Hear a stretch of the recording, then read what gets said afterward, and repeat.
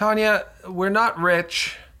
We could be rich if we did a different podcast. This podcast concept will not make us rich ever. But are you sure? Yes. No.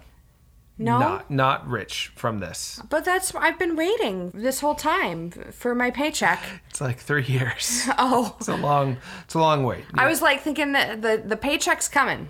Oh. At some point. Is that what you thought? No. Will pay you. If well, you. Wait. No. No one knows who's joking and who's telling the truth. This is a mysterious, murky world, which is what I think our next podcast should be. A mysterious, murky world of true crime. I think I found the most interesting true crime, and that's where the money is.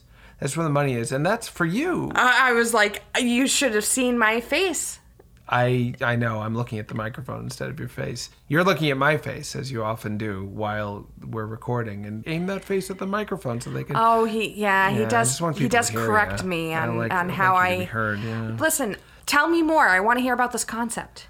It's true crime, a undiscussed and maybe even dangerous to discuss crime syndicate. You've heard, okay. Yeah. You've heard of the Yakuza. That's the Japanese mafia. A lot of knives. Is my understanding. It's a stabbing crime organization. You've heard of the Italian mafia. They've made movies about them. Yeah. The Godfather movies, the Goodfellas movies. Yeah. Do you know about the Mississippi Southern white crime families? The whole organized crime of Mississippi. Are they river crime bosses? They're river crime bosses, but their power stretches out throughout the United States and across the world. I had no clue about this crime ring. Extremely powerful, and somehow they silence people into talking about them. They silence people so people refuse to talk about them or afraid to talk about them. But there's few exceptions, and I've been digging into the little scraps of evidence that these folks really exist. You've been digging into true crime, Jonathan? It's just in my spare time. Okay. On top of the magazine writing and the blog writing and the day job comics and all the stuff. Parenting and the family. Yeah. All that. I found there's a song by, and this is where it gets suspicious, California band, the Doobie Brothers. Oh. What a Fool Believes? So you know the Doobie Brothers. What a Fool Believes. Michael McDonald saying, do you know the song, how it goes? I'll sing it for you. Yes. It's such a quintessential pseudo-intellectual California yacht rock. Yeah. It's like Michael McDonald's so filled with thoughts. It's hard to recreate what is yet to be created. Rhymes create with created. And then just foregoes rhyming. And what a fool believes he sees. So high. Oh, yeah. I see you strutting to that. Then... What? The Mississippi crime family influenced the Doobie Brothers to change their sound completely. What? And do a song called Blackwater. Not a lot of people know this. The chorus goes... Old Blackwater, keep on smiling. Mississippi fuck, gonna keep on smiling on. Old Blackwater, keep on rolling. Mississippi fuck, gonna keep on bowling on me. Mississippi fuck. What? Mississippi fuck. He sings it. They cut it from the radio. They cut it from the official recordings you can buy now. But at the time, the original recording goes, oh, Blackwater, keep on smiling. Mississippi fuck. The Mississippi fuck pressured the Doobie Brothers under duress, under criminal duress, to sing about him in a song because he thought it was funny. The Mississippi fuck is the name of this crime boss who's been manipulating the music industry, the world. This sounds like real conspiracy it's all theory true. shit. He's been influencing world events for the past 50 years. The Mississippi fuck. You've heard of Blackwater. And was he controlled by ancient aliens, Jonathan? No, he's just a rich... pot-smoking, pot-dealing. He's selling pot. He's selling bags of pot on the streets. The Mississippi fuck. Making so much money. Making billions of dollars off baggies of marijuana, of weed. That shit you can buy in a store now. It's funny you should ask. Is it legal federally to do that? to sell marijuana?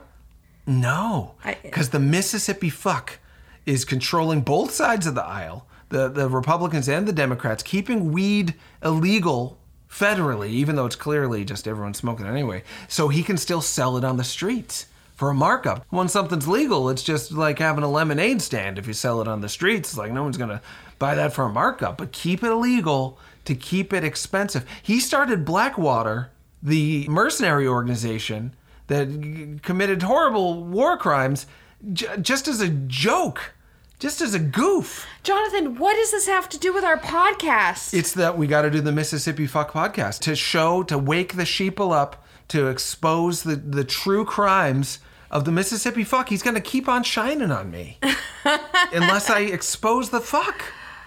Yeah, Jonathan, you got to show that fuck. Well, let's show him. Let's show that fuck. I can't help it. I just can't help it. I just want to talk to women about video games. It's probably a bad idea. Welcome, everyone, to another episode of Talking to Women about video games. I'm joined by Tanya. It's me. And I'm going to talk to you about, can you just do it without even trying? Is there a point in trying, or are the happy accidents the things that make the good things in life happen? This is a painful question for me this week because I've been trying so hard. You've been trying so hard. Tanya has a day job. She works hard. And this week in her day job, she found herself doing the work for multiple other, not just people, but entire departments. And then saying to them, so I found out you haven't been doing any work this year. And they're like, nice job. You've discovered some cool facts that I'm going to use. Thank you for doing my work for me. And no one being worried about... You know what a lot of people think about that person that does that, though, Jonathan? What a goody two-shoes. That fucking know-it-all press. Is that what they're saying about you? I don't know, but I'm afraid. I should probably stop trying. Nobody gives a fuck about the person that tries. I've noticed that the person who tries often gets taken advantage of, taken for granted, and also treated as though, well, why didn't you try a little harder? You're the one who tries, whereas the one who just sloppily shows up, and I'm not saying I know this from experience, but I definitely do. The person who just shows up and doesn't even try, oh yeah, he's so nice, oh wow, blah, blah, blah. You know, when you make it look easy and you're having fun with it from not trying, people tend to like you more and want to align with you more. It's surprising. And I learned this lesson when I was 20 years old on MTV's Road Rules, Season 5, The Northern Trail. And this week, such a special episode, we have Tina. Yeah, Tina. From Road Rules, who has been on the challenge multiple times. She was on the challenge season All-Stars 2, I think, or 3. I miscount. Tina can't even keep track, you'll find out. We're going to talk to Tina about something she really wants to try to do in the world of video games. Fun. Yeah. My name is Talking Tina, and I love you very much. My name is Talking Tina, and I love you very much. My name is Talking Tina, and I love you very much. My name is Talking Tina, and I love you very much. My name is Talking Tina. My name is Talking Tina. My name is Talking Tina, and I love you very much. I'm here with Tina Bridges from Road Rules, the television show. So amazing to have you on the show. And you were just telling me you've been meditating for 48 hours, Tina? Brother, how are you? I'm good. I just heard you say brother because of a quick technical snafu. These problems happen all the time. Brother. Sorry. I know my phone. I think it's the insulation in my house. Why it keeps cutting out. And then I sound like an asshole on these things because it cuts out and I really don't hear everything that the person's asking me. Tina, you don't have to worry about a thing. You being you is all that we need to make this show great. How many shows have you made great, Tina? You made your season of Road Rules great. You made All-Star season 3 you were on. You might be on season 4 that's coming. I was on season 2 for a hot second. Season 2, that's right. And how many regular challenges did you do? Oh God. This sounds like such an asshole thing to say. You would have to ask other people how many I've done. I'd have to go and look because they start blending together. Oh yeah. After a while. Like my understanding is your season of Road Rules regular. My original season, yeah, dude. Yeah, the OG. That is that's a memorable. You know all about it. You know all about it. I was on one too. It's true. That is something you don't forget. Whereas the challenge is, it's like a season of being an athlete, and you're like, I can't remember when somebody threw me in the mud, or when I kicked that person's ass, or when I got eliminated or not. I've heard they blend for people a lot more, so I don't blame you for not knowing. I think it's when you get older they start blending together. But these young cats sure as hell love to keep their stats and throw it in your face. You're one of the athletes. You're one of the current day professionals, Tina. Dude, you met me. I try. Tina, you there was a lot of people at that Road Rules event we met at. I know. It was huge. It was fun, wasn't it? And it was super fun. And there was a lot of panelists. They were all awesome. You are the only one I've asked to be on my podcast. You stood out, Tina. And you're standing out now. Thank you. That's sweet of you. Thank you. It's true. It's true. And we were texting, I think last week briefly. Maybe it was the week before. And you were We've like, been texting for a long time there, guy. Yeah, off and on. And you were like, what's up with this VR shit? What do I do? And yeah. I was being sort of a stinker about it. I was like, VR's not that good. Then I realized VR RV is what we were on in Road Rules. And oh my God. Virtual reality. It's a reality show we were on. The fact that you're into VR is like a perfect potential marketing synergy. If we could my God, we've gone full circle. We've gone to plan.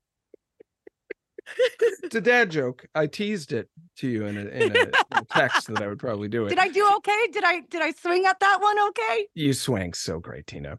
In all seriousness, though, if you're interested in VR, I think that you as some sort of VR app, you as a VR personality could be big because... Oh, go on.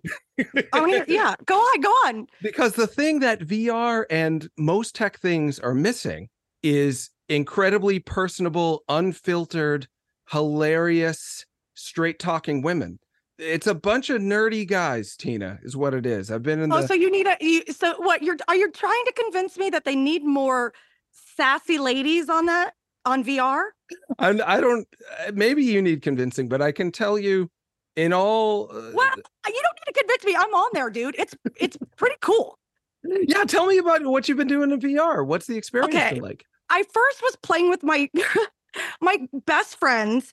They call me to pretty much babysit their kids. So one of my good friends, she was like, Tina, come over, hang out. Well, I end up ditching her and hanging out with her daughter because her daughter sometimes is more interesting.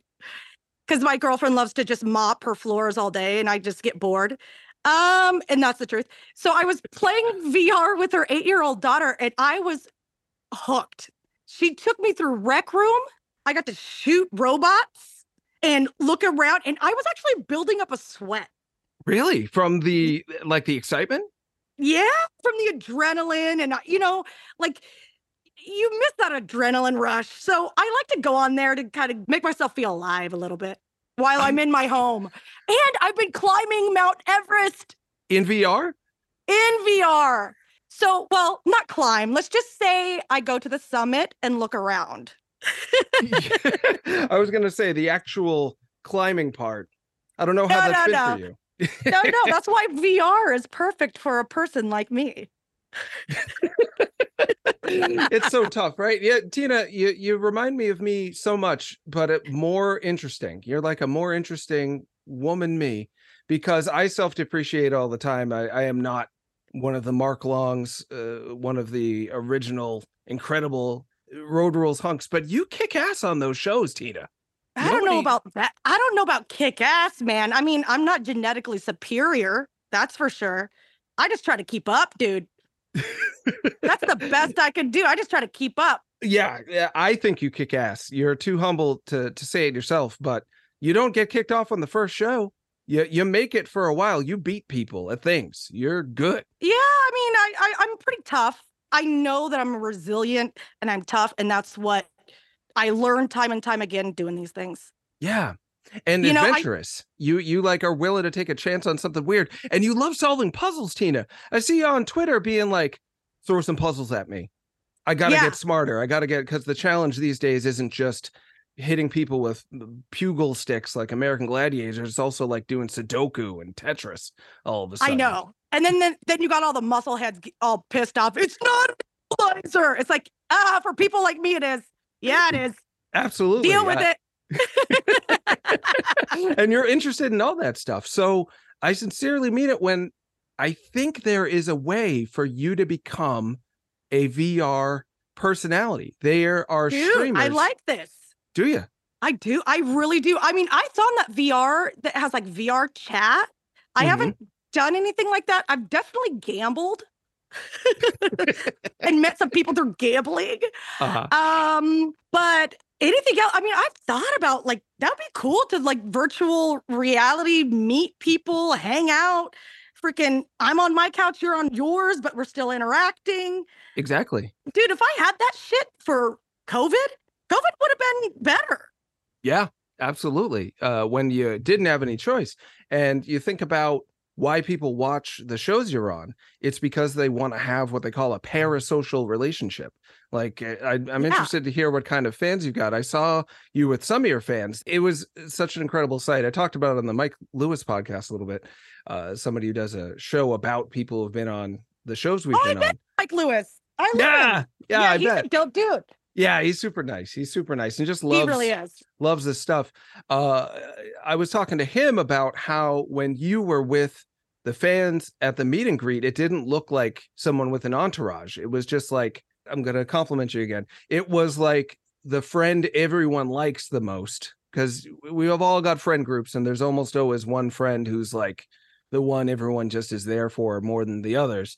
And you just treating everybody like a human being, enjoying everyone's company, asking them about themselves, but naturally being the vivacious spotlight person that you don't try to be. That's why they picked you for the show in the first place. It's just who you are. You've got a talent for expressing your personality. VR needs that. It's a double-edged sword. Yeah, tell me more. Not everybody likes it, you know? I mean, I ruffle feathers because, you know, there's a lot of bad characters out there that they just want to see you cut down because they're miserable. So it gets exhausting. Yeah, big time.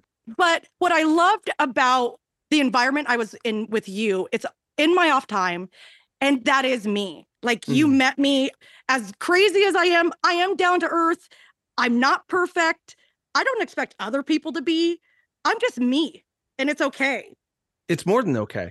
It is what genuine relationships are made out of. Like, some people are really good at being on all the time, and then when they turn off, it's like, who are you? You're just you. And that's what people... Well, yeah, I mean, and there are a lot of bad actors, dude. Have you seen these shits lately?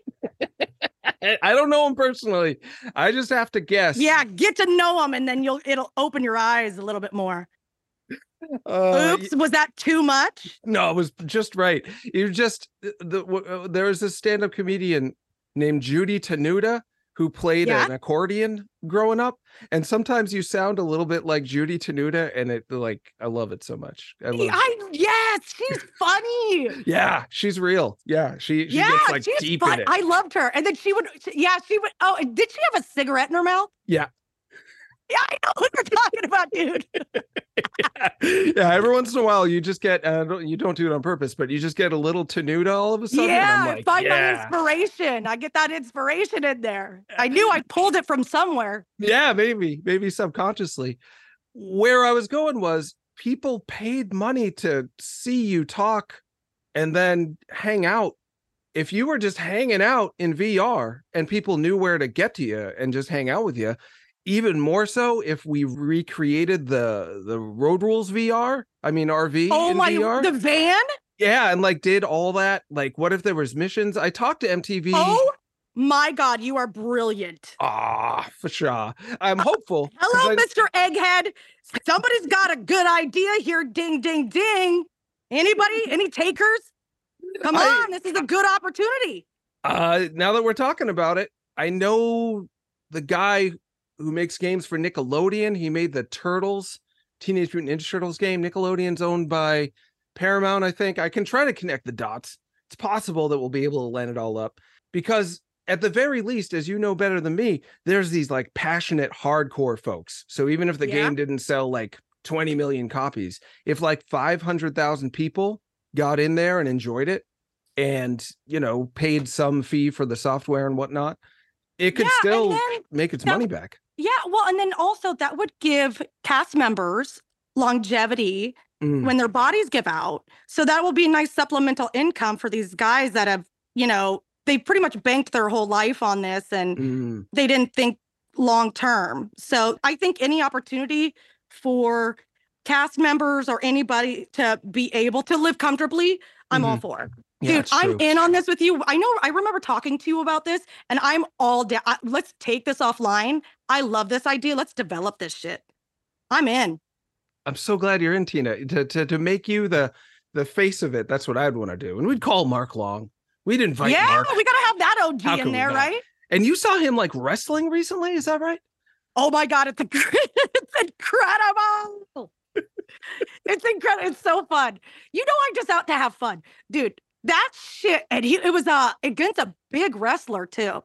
Oh yeah. And he was, it's rare to see Mark next to someone the size of Mark. The size of him. I know. I tried to take pictures next to him and I'm like, Mark, I want people to really see how big you are compared to me. Cause I don't think you really grasp the size of that man until you meet him in real life. Yeah. On TV, you compare him to other people you see on TV. Other big guys, but man, you meet him in life. He's towering. He's a big dude. Yeah. Tall and strong. Wrestlers too, their bodies give out and they master expressing their personalities through their field. But then what do they do with it when they're older? Reality show folks. And I don't know if we want to go this far, but I was talking to some of the people who listened to this show earlier today about the parasocial relationship people have with porn stars. And it sounded a lot like some of the stuff we've done, like how people feel like they know us. When you were talking before about haters. Wait. Rewind back there. People, okay, what is this about porn stars? Porn has changed, Tina. I'm old. I didn't notice while it was happening. But these days... They're no longer whacking into magazines and sticking the pages together? Where have I been? My God. The magazines talk back now. People go into chats with, I don't go to VR into in an RV and then there's some dude whacking off right there in the RV. Where the fuck are we going with this?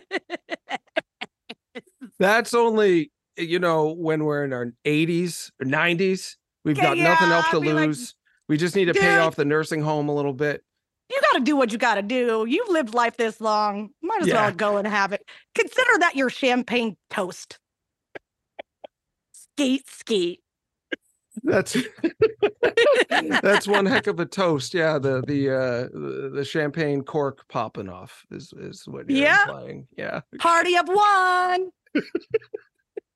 Yeah, that may be my job someday in my 90s. I may be popping on the VR headset for the ancient Road Rules fans to look at me and enjoy me in that way. We'll see. Talk to you about the experience. There goes my dog. What's your dog's name?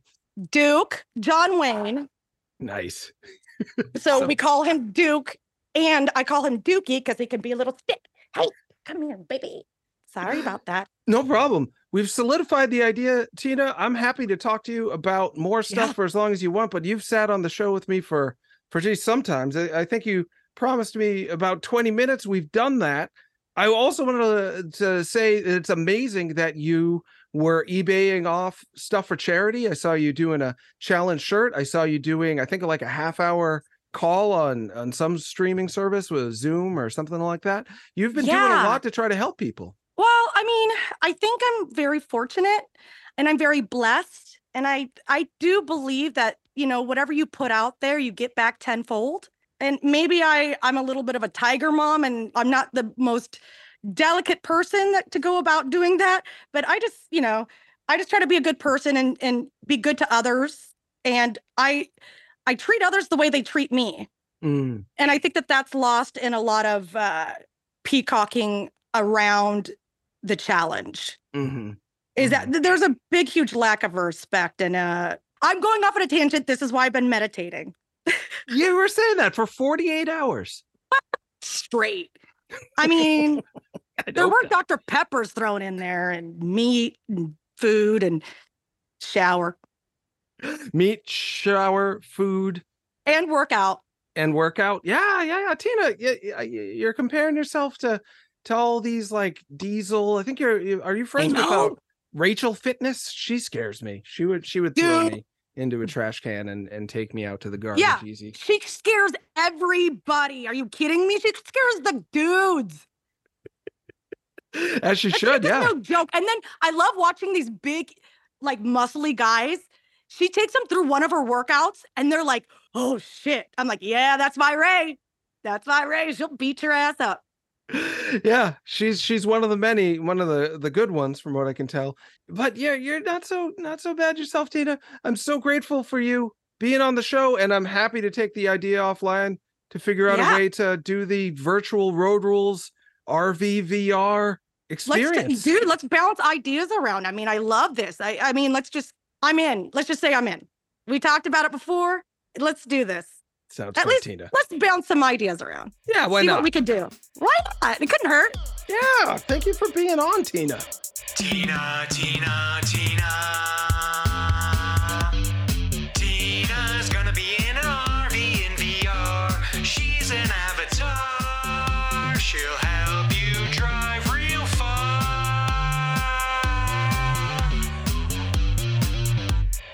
You can visit all your friends. The fun never ends when you're with Tina. She will take you for a ride if you only come inside the world of Road Rules.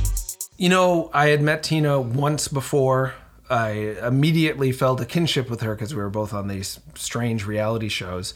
And I didn't know if I wanted to spoil the fact that I made a decent enough impression on her the first time we met. Should I ever talk to Tina again, or should I just let her remember me as that guy she didn't hate that time? Took the risk, and she was willing to come back, hang out. We've been texting like every other day since we recorded that bit. She's so excited to make this VR game. Her passion has not waned whatsoever. And actually just had a meeting with a VR live event studio today, more or less on Tina's behalf, just trying to make it happen. Make it happen, because how can I say no to Tina? I'm so excited for her, and I'm so excited to potentially be a part of this if we can get it off the ground. So more to come, I hope, on that. But we are putting a lot of work into it already, at least a lot of mental work. And that kind of goes against what my original experience on reality TV was anyway, which is I didn't try at all. In fact, in some ways, I decided to do it wrong a few times to be, in a sense, rebelling against what was expected of me by MTV, by Buna Murray. I sort of sucked a little bit sometimes. I feel almost guilty about it.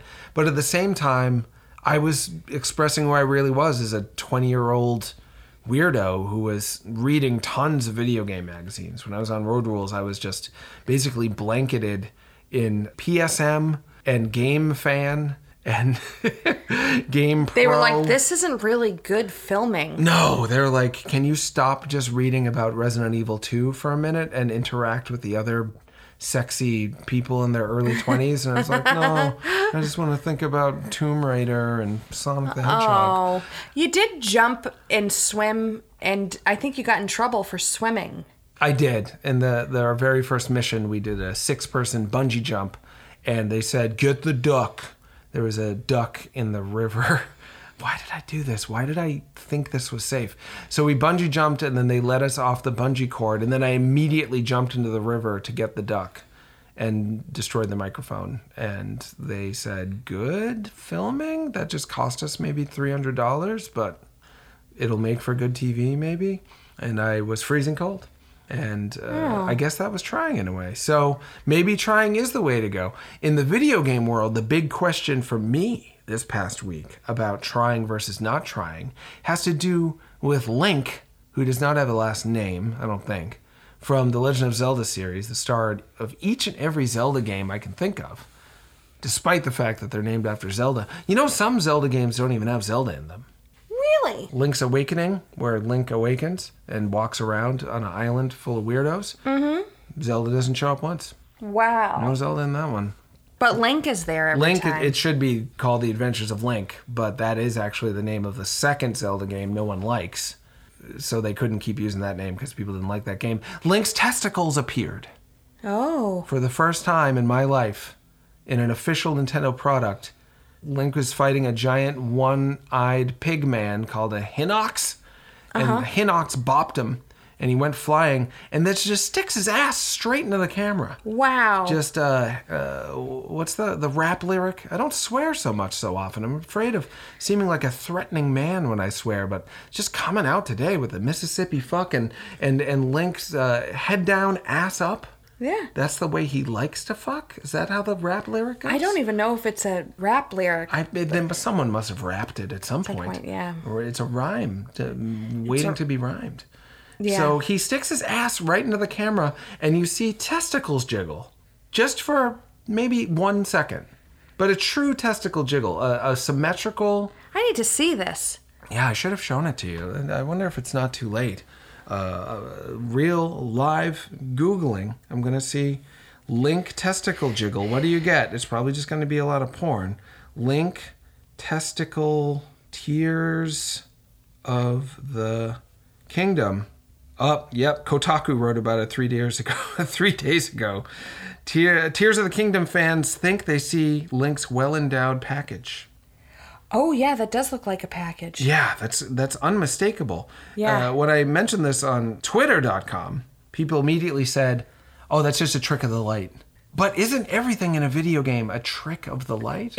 Aren't light and shadow, created as opposed to occurring in video games? Well, that's the thing. And Kotaku is continuing to write about it. I'm not going to read it now. But people have apparently tried to myth bust this. Oh, is this a live video of it happening? There's so much going on, yeah. I mean... Oh, come on. That's testicles. That is testicles. Yeah, 100%. But people are going on, it's not really testicles because it's virtual. It's a mistake of the lighting engine that automatically lights things in certain ways in certain times. And the lighting engine... accidentally made testicles. Wouldn't you think the lighting engine would recognize the shadows of the testicles? You want a lighting engine with testicle recognition aspect to it. You know, I have testicles. I don't know if you knew. I don't talk about it a lot. It's not something I'm proud of.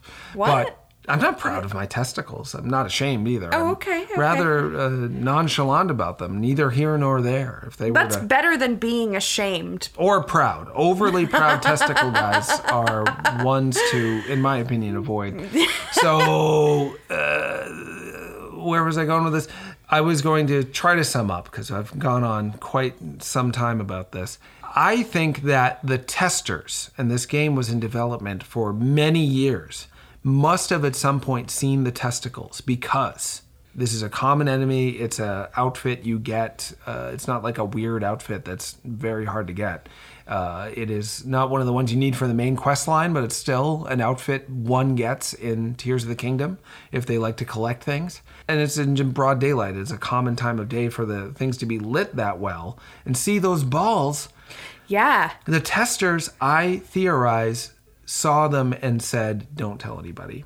Leave those balls in. And actually someone who works for, I think, Riot Games said, yes, I believe that also happened. If I was testing a game and I saw those balls, I would say, don't tell a soul. That's hilarious. And it's not worth the amount of money it would take to tweak the engine to make testicles disappear. It costs money to make testicles disappear. So why spend it? And also, why would you want to make testicles disappear? Can't Link just have anatomy? Yeah, well, no, because if it was known, the game would then be rated M for sexy testicles. Oh, It's a- look it's at a- these bouncing balls. Yeah, this is too sexy. He's got big balls and she's got big balls. That's another song. That was... He's got the biggest balls of them all. They just let me listen to that when I was 10. Just thinking about testicles for a long, long time. A lot of ball songs. Balls to the Wall is another one. Enough out of me, enough about that. Interesting to wonder whether the testicles were intentional or accidental. Regardless, they are a feature, not a bug, and I truly hope that they do not get patched out. Check those testicles out yourself. And check out Casey Explosion. Okay. Who's back to talk about a subject I didn't expect this time of year. And Casey wowed me yet again. Ooh, I can't wait to hear. She's got a heart of goodness. She is a sloth. And when it comes to video games, she really talks. She really does talk. Back again with Casey Explosion. Couldn't be happier to have you on. Casey, what have you been up to? What's on your mind? Oh, many things, but right now, happy Halloween, by the way. Is it Halloween now? It is. I decree it so. That's I'm so sick wonderful. of Christmas. I'm sick of Christmas. Keep it, you know, people always complain about Christmas getting earlier and earlier every year. True. And I'm a little sick of people complaining about Christmas getting so early. It's always really been that way. But instead of trying an uphill struggle to kind of get away from like Christmas starting in October or something like that, Mm-hmm. let's apply that logic to Halloween, and it's like, happy Halloween. Well, I don't know enough about the holidays in your nation and your country, but right now in the United States, they've just finished up their 4th of July stuff. Yes, And- I've heard this. This is where I was getting the idea. Oh, is that right? For Halloween in July, because apparently in the States, from what I have heard, the next major holiday after the 4th of July is Halloween. Therefore, soon as 4th of July is over with, just launching into the horror movies and horror games and the Halloweenies and the spooky goings-ons. I couldn't be happier about it. I don't know of it to be fully in practice, though now that I'm jogging my memory along with you, I'm remembering using the restroom to rest at the YMCA. I don't know if they have those in Ireland, but it's the young. I do believe they do. Oh, that's I fun. don't know. They are for young men, I guess, but I see women in there all the time. So hopefully you would be welcome. You should be. And I was in there resting, and I heard a man say, "Halloween in July, huh?" And a woman say, "You bet your sweet bippy," which you don't hear every day. And I that's all the details I got. I have no idea what is a happened next. bippy? I think she was quoting Ruth Buzzy from the American television comedy show, if you want to call it that, Laugh In, from the 60s or 70s. We're going down a road. This is before my time, Jonathan. And Probably I know for the best. I know you're a little older than me, but I don't think you're that old either. are Oh, I you? am. I'm old enough. You're not old enough to remember the 60s. No, but it went on for a while, Laughing. I could go on. I'm not going to go on because I'd rather go on with you and talk about Halloween. About Halloween and those video games. Yeah. Yeah. So last time I was on here, we were discussing kind of work simulation type games. We're doing a lot of that. Mm. So I was talking about SnowRunner and Power Wash Simulator and Deep Rock Galactic Oh, right. and those kinds of games, and Hard Space Shipbreaker. which is always a Oh, mouthful of a title. Brilliant game. Absolutely brilliant. Sounded so hard, so surprising with its depth, and some horror elements to it, I think. A little. It's Mhm. it's a bit dark in its satire of capitalism. Mm. I think that's part of the appeal sometimes. Yeah.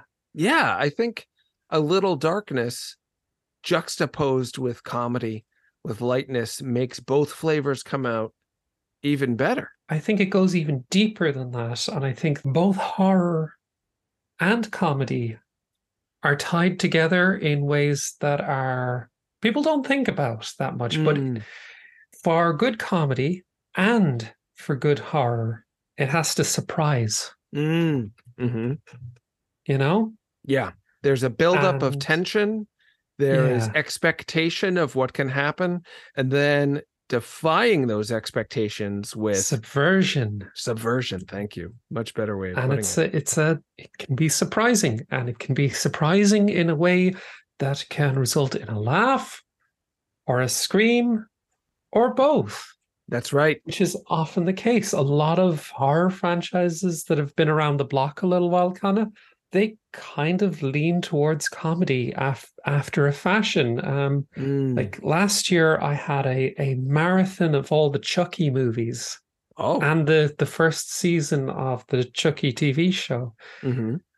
Because I was trying to find where online I could watch these, and with streaming services being the way they are, like there was maybe like Netflix only had Child's Play 3 like in my country as well. So you've as well as different streaming services, you've got regional issues where they won't have licensing rights in certain regions, and I looked it up, and it was cheaper just to buy the 7 movie box set on Mm. Blu-ray, Hmm. and I had a whale of a time. So the first movie, it's actually still quite scary.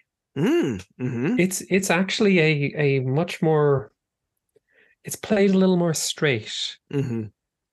And then from the second onwards, there's more of just Chucky just being a little shit for a laugh. And it leans into complete farce because Hmm. there's only so much you can do with horror before it gets to the point of farce. How Hmm. many times Freddy can come back from the dead? Hmm. Nightmare on Elm Street definitely is another one that kind of leans a little into the comedy. That Nightmare on Uh, Elm Street or Friday the 13th? I always mix those two up. Nightmare on Elm Street is Freddy Krueger, That's right. and Friday the 13th is Jason Voorhees. And they met once and They had a did. farcical time. They had a very silly movie directed by Ronnie Yu, who also directed Bride of Chucky. Oh, really? Yeah, How do you like that? What a perfect fit. The thing about Chucky is he is a small doll that yeah, you can just kick. Like his yeah. all of an adult's limbs are longer than Chucky's, and Chucky fights with a knife. He is a Muppet, basically. He is not harmful. The first one, as I recall, works with that feeling so many of us have that the people who can help us don't listen to us. So the kid Mm, is like, Chucky is talking to me. He's gonna kill, and the parents are like, oh, come on. And then the mom starts to yeah. wonder, if I remember correctly, it's been a while. So the fear and tension for me came from that feeling of asking for help and people not believing Yes. you. And then after that, Chucky becomes the lead and the protagonist even of some of the movies. So that's not Yeah. gonna be scary. It's more for fun at that point. But making a Muppet a dangerous thing in a game is a risky move, and I'm glad that they continue to take the risk. Chucky is still going now, and now there's this new Yeah. He's game got a called TV series. that keeps going. I thought that'll last a season. Nope. It found its audience, which is such a delight for me. And this new game everyone's talking about is My Friendly Neighborhood. I haven't played it yet. I can't get a bead on if it is genuinely scary or if it's more of a farce or somehow both. It's not a very scary game. by any stretch. Mm. But it is it leans into a lot of old school survival horror tropes and gameplay. So I think what some people expect when they see this, it's like, oh, evil puppets, evil Muppets, rather. Mm-hmm. It's very Sesame Street. Mm-hmm. And I think where some people go wrong with their expectations of this game is that is this another Five Nights at Freddy's type Mhm. game where it's lots of like, it is a twisted and evil kind of thing, and it's not really that. It is a much more whimsical game. It's a much more whimsical take on the whole kind of childhood thing, but what if horror. Mm-hmm. It actually feels a lot more close to the childhood kind of like whimsicalness. There's no blood or gore or anything like that. And if you get caught by the Muppets in the game, they kind of just like try to give you a hug and kind of jostle you a little. It's not that it doesn't really have that much of a sense of danger Hmm. for the character. You know, it's just way more whimsical. Is definitely the core of it. I mean, you're fighting, like, you get weapons to defend yourself with. Like, you start off with you get a wrench and you can thwack them a bit, and later on you get a gun that is loaded with post-it notes. some sort of, it looks like a Filodex, a Rolodex mixed with a revolver. It's this bizarre looking. It looks bizarre, and when you shoot it, the letters fire out and they're like solid. Oh, interesting. Like how It's weird, yeah. Sesame Street, there's often like a big letter B or something, and then they'll sing about it or something. Yeah. You actually hit them with like physical letters from the alphabet? Yeah. And they don't like it? They don't like it. They'll take a few hits and then fall over and be inert for a time. You can't kill any of them. Mm-hmm. It's not quite that type of game. So if you come back to an area, they'll be up and about again, and they'll want a hug. And in order to avoid getting hugged again and jostled around a little and knocked over, you kind of have to avoid them a little. Or if you have spare duct tape, just a roll of duct tape will render them inert for a while. They'll still be chatting away and talking away, and it's like it's got a lot of survival horror trappings without any of the blood and guts or such. And it's such a marvelous game. It's I'm a few hours into it. I've gone through a few areas. So gone through the soundstage area, and I've just come out of the basement level. It's a really good Resident Evil kind of game. It's fantastic. Like in the first area, it even has like roaming bosses, kind of like the way later Resident Evil games, like from 7 onwards, would have like a sort of roaming boss that you would, a nemesis type character that you would encounter in a certain area, and they will keep after you. You can't really get rid of them. You just kind of have to avoid them. And so for the first area, the soundstage, you're trying to avoid this very large Big Bird type character, and it's marvelous. It's lovely. It's very funny. Mm-hmm. And then when you get into the sewers, there's a sort of Muppety. He looks like Gritty. You know. Oh, yeah. Yeah, he kind of looks like Gritty, and he'll pop out of the various pipes. He's like this mechanic called Ray. Pops out of pipes. Why are you in the sewer? What? That's not what I expected. I expected you to go to various sets. I imagine they could use the premise of you are at the place where they shot this TV show to bring you to different environments that look like they were supposed to be entertaining in a TV show. I used to watch a lot of Sesame Street. Yeah, And like sometimes you go. It's in the basement, so there's like a bit of sewer, a bit of like kind of backstage area and kind of stuff where they store things and like locker rooms and all this kind of stuff that you might expect in a studio. like behind the scenes. Yeah. Interesting. And I get the sense that a lot of these games that try to subvert the creepiness of a lot of kids shows and make it overt, Yeah. they want to say like behind the sweet exterior of these Muppets or Barney or something, it was evil. But what you're telling me is these guys are just, they're loving, misguided Muppets that just like shake you and hug you. Yeah. So it's subverting the subversion. Yes, that's exactly what it feels like.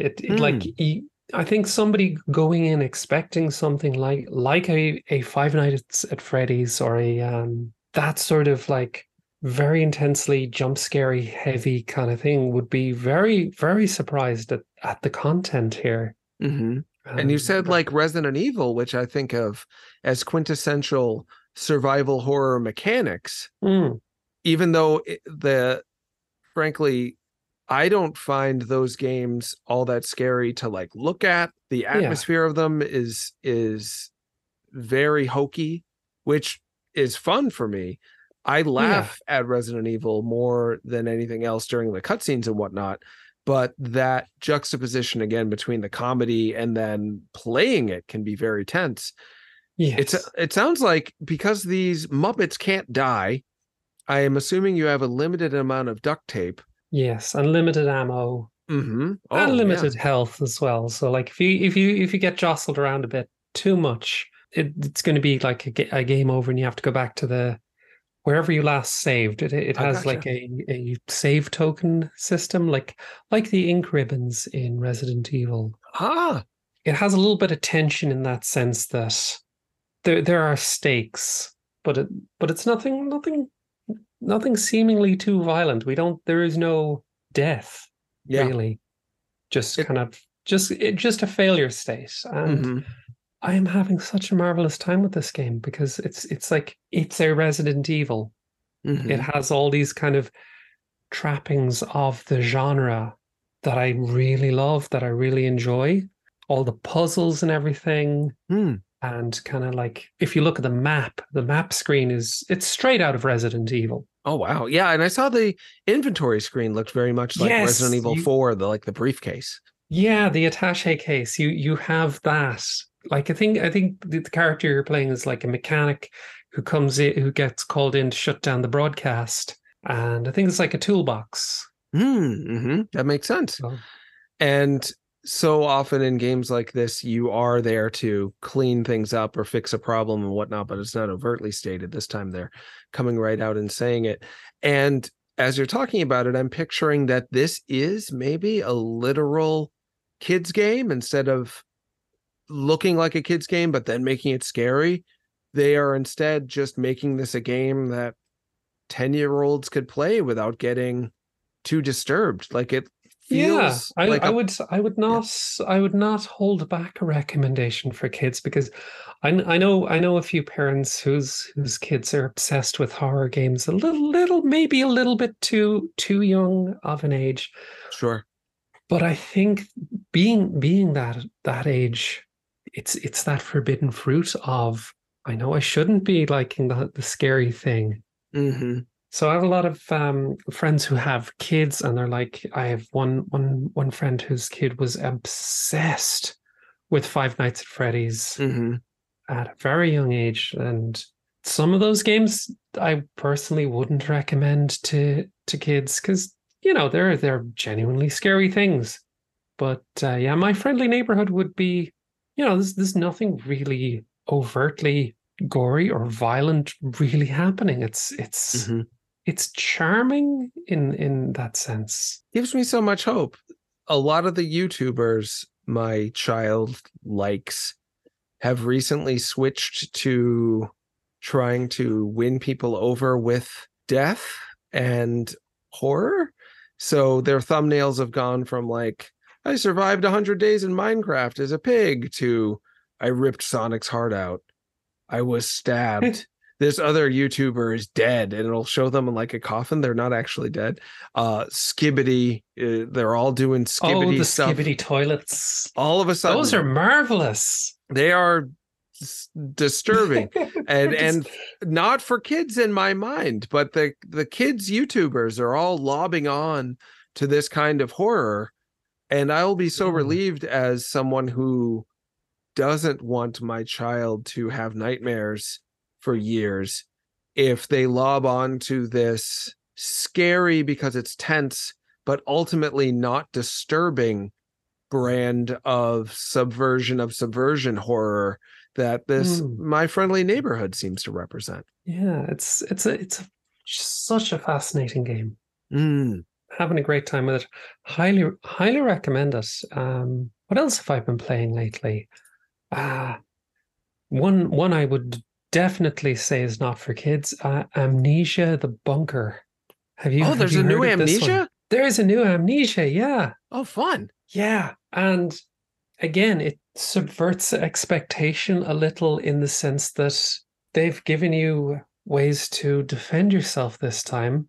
It's not simply hide from the monster. You can kind of defend yourself a bit. You have weapons, you have ways of solving environmental issues, and like, let's say, bit of survival horror, bit of a immersive sim in the sense that you can go about things in different ways. Like, let's say there is a door you want to open, roll a barrel of explosives in from a different area, or you could find a brick and throw it, and it's like we can set fire to things, and there are rats that you can throw food at to distract them. I wasn't a fan of the whole hide from the monster genre. You're defenseless, you can't fight off your assailant, and I didn't find that all that fun.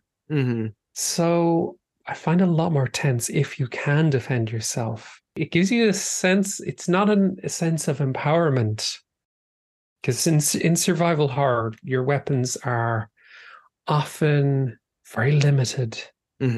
Just because you have a gun or you have a weapon does not make you empowered. You're still very disempowered, but you got a couple of bullets. You could conceivably defend yourself. And that tension, I really love. Yeah, I agree.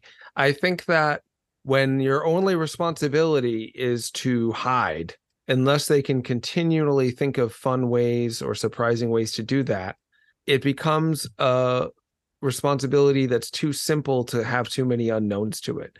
The very first Clock Tower, which I was excited to see, is being re-released and translated in English for the first time. That was so weird because it felt like a point and click, but then I was getting murdered all the time. So that did a good job at giving me so many unknowns, giving me something I thought I understood, the point and click genre, but then it was suddenly this, at the time, brand new hide and survive genre.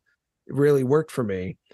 Amnesia I always liked because it was coming off of a time when I had gotten exhausted with how action-oriented Resident Evil had gotten. Yeah. But now Resident Evil has gotten tense again and limiting again in a lot of ways. So now that that's happened, it makes perfect sense for Amnesia to give you more responsibilities. Like, you need to figure out the way to get through these doors, I'm guessing, in ways that conserve your resources, that are less risky.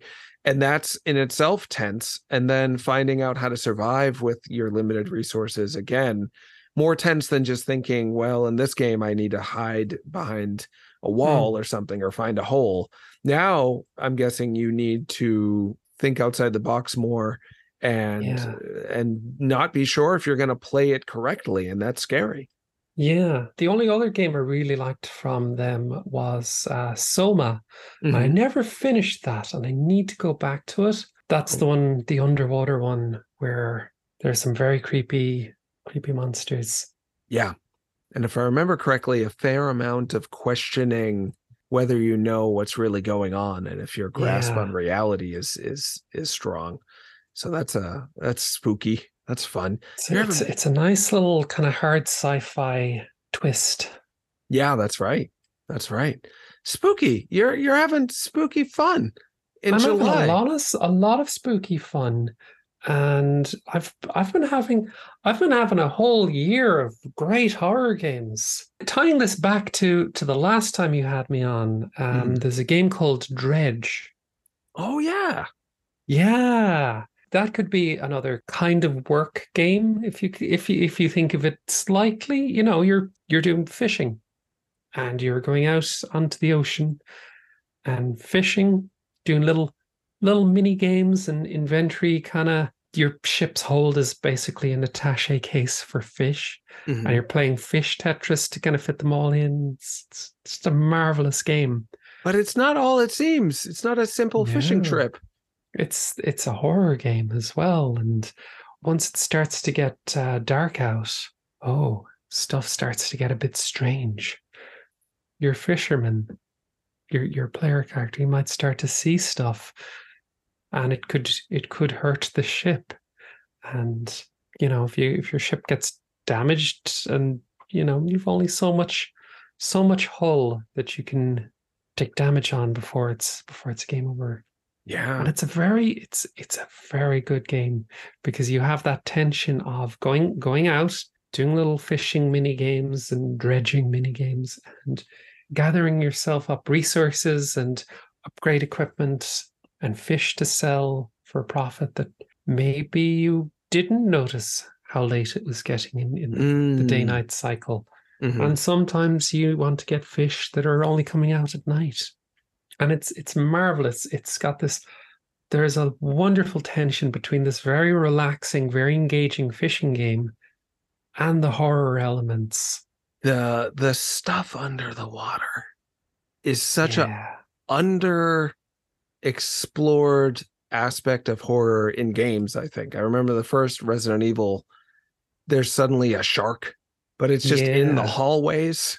If I remember correctly, the hallways like flood, and you're like, I see the shark. That's a problem. But the fact that there's so much you can't see under there, and the way you describe Dredge, it sounds like all the things you can't see at first feel like potential opportunities under there. We're going to make some money. We're going to find some stuff to play fun fish Tetris with. But then underwater is very scary.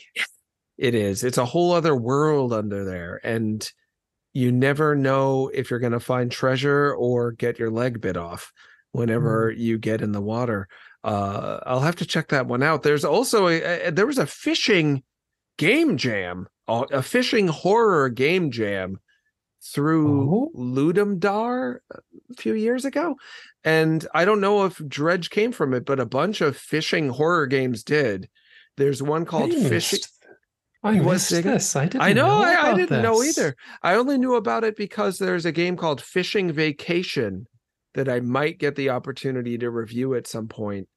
That looks like an old Game Boy game, and you can play through it in 25 minutes, half hour, though there are 4 different endings. That also plays with what lies beneath, so to speak. So it's a whole thing that I hope gets blown up and used more. Another game I was playing this I've been swimming in great horror games. I'm so glad you did it. There is another horror game that I played this year that was an absolute treat, called Stasis Bone Totem. It's the kind of sequel to a previous game called Stasis. And it is an isometric point and click adventure. And it had these wonderful kind of 2D pre-rendered backgrounds and gorgeous to look at, great atmosphere. And I really liked that game. Interesting. Stasis Bone Totem. They came out with the sequel now this year. And it's like, oh wow, I have to get in on this. And the central premise is in the first game you played it, you controlled a single protagonist. In this one, you have 3 protagonists, a husband and wife team who are like ocean salvage crew. They have a boat and they go out and find ocean salvage to sell. And it's got this very dystopian, horrifically bad capitalism kind of thing going on. And they're desperate, and they find what appears to be an abandoned oil rig. And something has gone very, very wrong on this oil rig. And they think, is this going to be good salvage, or we're going to have to investigate? Because if there are people alive, they might not get a claim on this thing. What if it's not abandoned? They get inside, and there's some horrors in there. It's very dark. Sounds great. So much of this is suddenly reminding me of how I feel every time I go online, usually in the morning for the first time in the day. Will I find a bunch of positive fantastic terrors never felt before? It could be a treasure, or it could be a terror. I never know. And we all experience that. I think if you have any level of connection with folks online, you don't know what you're going to find happened overnight. Did people look at your post and try to get you hated? Or are you going to find out that people loved you while you were away? I try to actively put people off with my jokes. Well, it's not working. People love you in your jokes, and as they should. And unfortunately, they're awful. They're genuinely awful. I try to alienate as many people as I can, and it's not working. No, it's so knowingly, endearingly, humbly enjoying how bad it is. That's what makes it good. And unfortunately, this Zoom call is going to self-destruct in about 2.5 minutes. Casey, is there anything you want to give us before we sign off for this time? I was going to rattle out a few more games. I was going to mention Aliens Dark Descent as well, because that's another kind of horror game. Don't know if you've seen this one. Is it strategy? Yeah, it's kind of a horror strategy game. And it does something really fantastic in that it replicates the exact kind of tension that the Aliens movie did. You are actively trying not to engage the aliens because they are quite relentless, and like a couple of them could really fuck you up, and your Marines are stressed. They start freaking out. It's like all of a sudden it's like, game over, man, game over. And you need to keep on top of their stress and manage it. And it's an incredibly tense game. Whoa. It is. I was not prepared for how intense that game is. So unfortunately, I can't rattle off as long as I could on that one, but you're always welcome back on. Yeah, maybe during actual Halloween. Not to say. What do you mean actual Halloween, Jonathan? It is actual Halloween. I had a feeling you would respond in that way. I'm sorry. I will try to embrace the summer spooky fun I'm having with you. It's called spooky season, Jonathan. It lasts. They wouldn't call it a season if it didn't last for a season. An entire 3 months. I will enjoy these months with you, Casey. Thank you so much for being on the show. Thank you for inviting me back. It's been wonderful. That was Casey talking. She's so cool. Hey, Casey, thanks for being on the show. I had a great time. I was so flattered that Casey wanted to be on the show again. And Casey also was haunting me with, if you go on Casey's Discord server, you'll get to hear this. Discord now has soundboards. And Casey went through great pains in order to get the sound of one of the wet bandits from the Home Alone series getting electrocuted. And just oh my goodness. Kept hitting the button like, yeah, like over and over and over again. Haunting me with the sounds of the pain. And Casey with her sweet Irish accent, just, isn't it delightful? He's zapped. Just going on about. It was very cute. Casey, a streamer. Casey, not as rich as I want her to be. I found out this week that some streamers are charging $10,000 to $20,000 to play other people's video games as advertisement for 2 hours and then tweet about it twice. Wow. I can't tell you where I got this information from because I feel a little guilty. I can't stop talking about it. And I was told this in somewhat level of confidence. But I know someone who is talking to streamers about trying to advertise their game, but they don't say they're advertising it. There's no disclosure like this is a paid promotion. They don't say it during the stream. They might say it in passing, but there's no... Because streaming is not regulated in the same way TV and radio it is and whatnot. You can just have advertisements be the entire product and not tell anybody. The FCC is just not involved at all, let alone any idea of like, quotes, journalistic ethics, unquotes. And no one complains. There's no like massive consumer movement saying streamers are unethical because they're advertising games and they're in the pockets of the developers and the publishers who are paying them off $10,000, $20,000 to play their game for 2 hours. Nobody cares. People just accept that it is unethical and manipulative marriage between the streamers who are doing it strictly for the money while pretending to like the games and just lying, and the people who are saying, I don't have a choice. The only way to get any kids to notice my game anymore is to get some streamer to play them. So yeah. I was talking to Jonathan about this earlier, and I said, just stream then. Just stream. Oh, you want me to stream? Yeah. You want me to become the problem? Yeah. for cash? Yeah, No. Get that cash, Jonathan. No. I like doing things with my life that I think are good. You could be the good streamer. You could be, I almost said screamer. I'm sure there's good streamers. There are actually many great streamers who only play games that they actually enjoy. They don't do anything dishonest about it in the process. They do it for the true love of it. I wouldn't mind being that streamer, but I wouldn't get paid as well probably. And it's also just a ton of work. And you have Is it, to... though? Oh, yeah. 6 hours a day of playing video games and trying to be entertaining at the same time. And also interacting with the chat and then making sure that your videos look good and that you're promoting them as well as you can and doing crossovers with other streamers.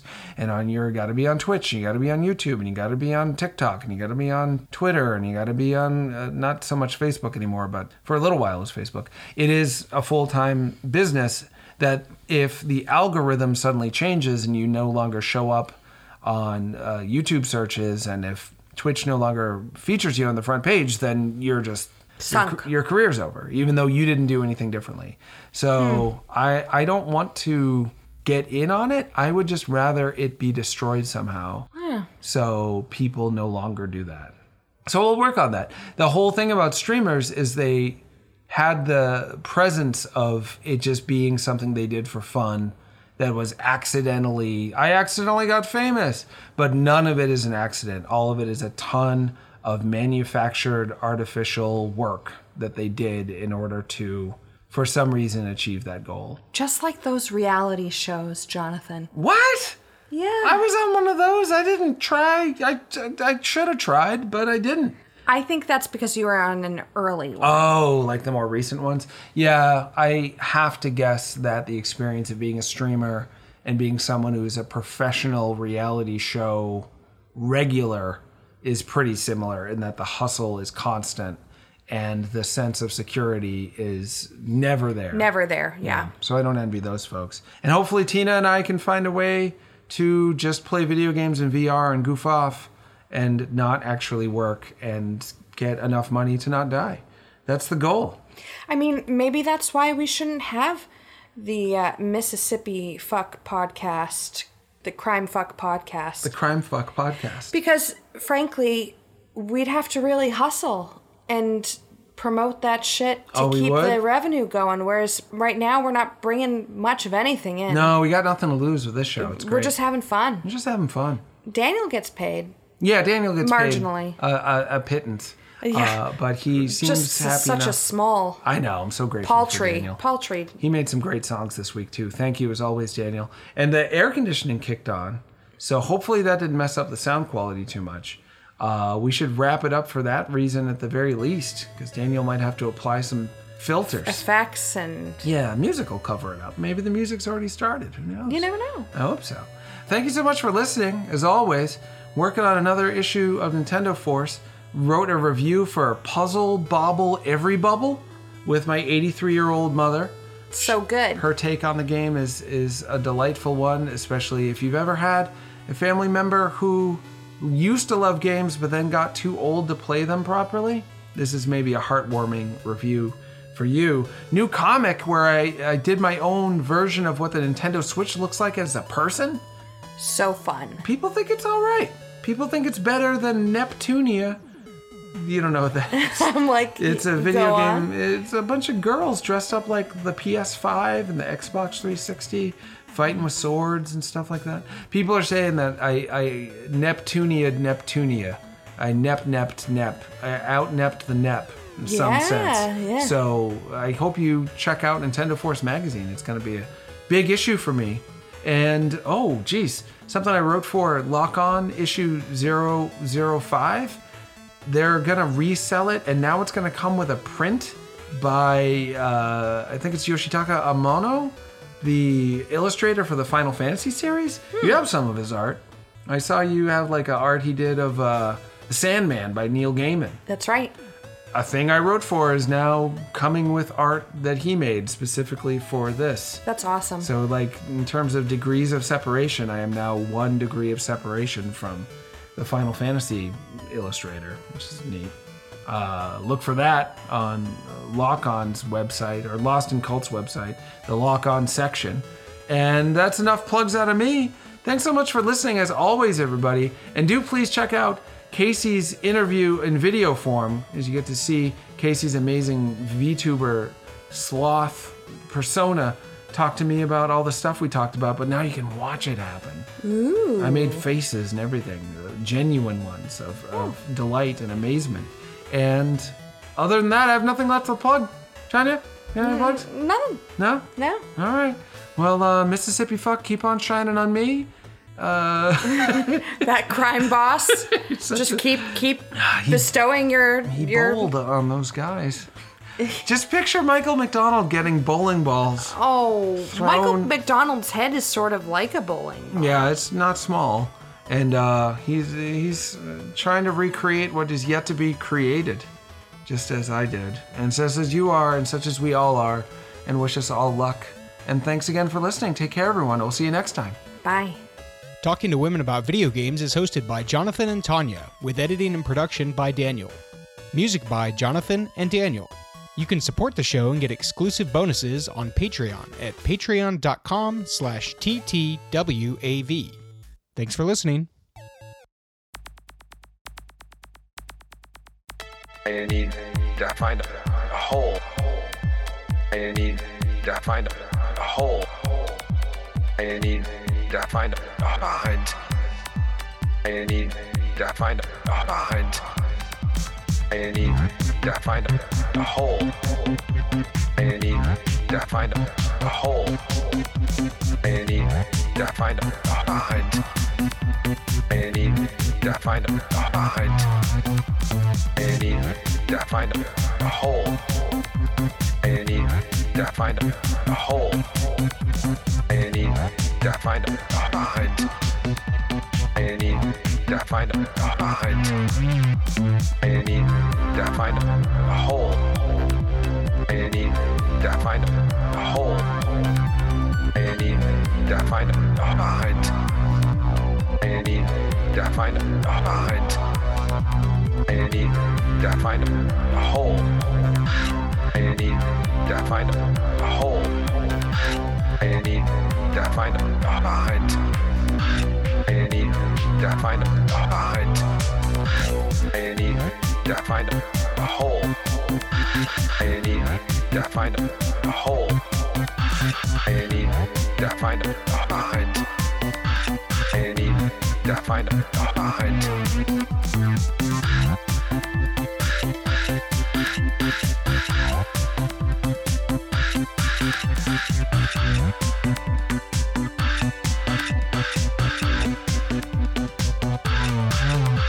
I need to find a hole. I need to find a hole. I need to find a hunt.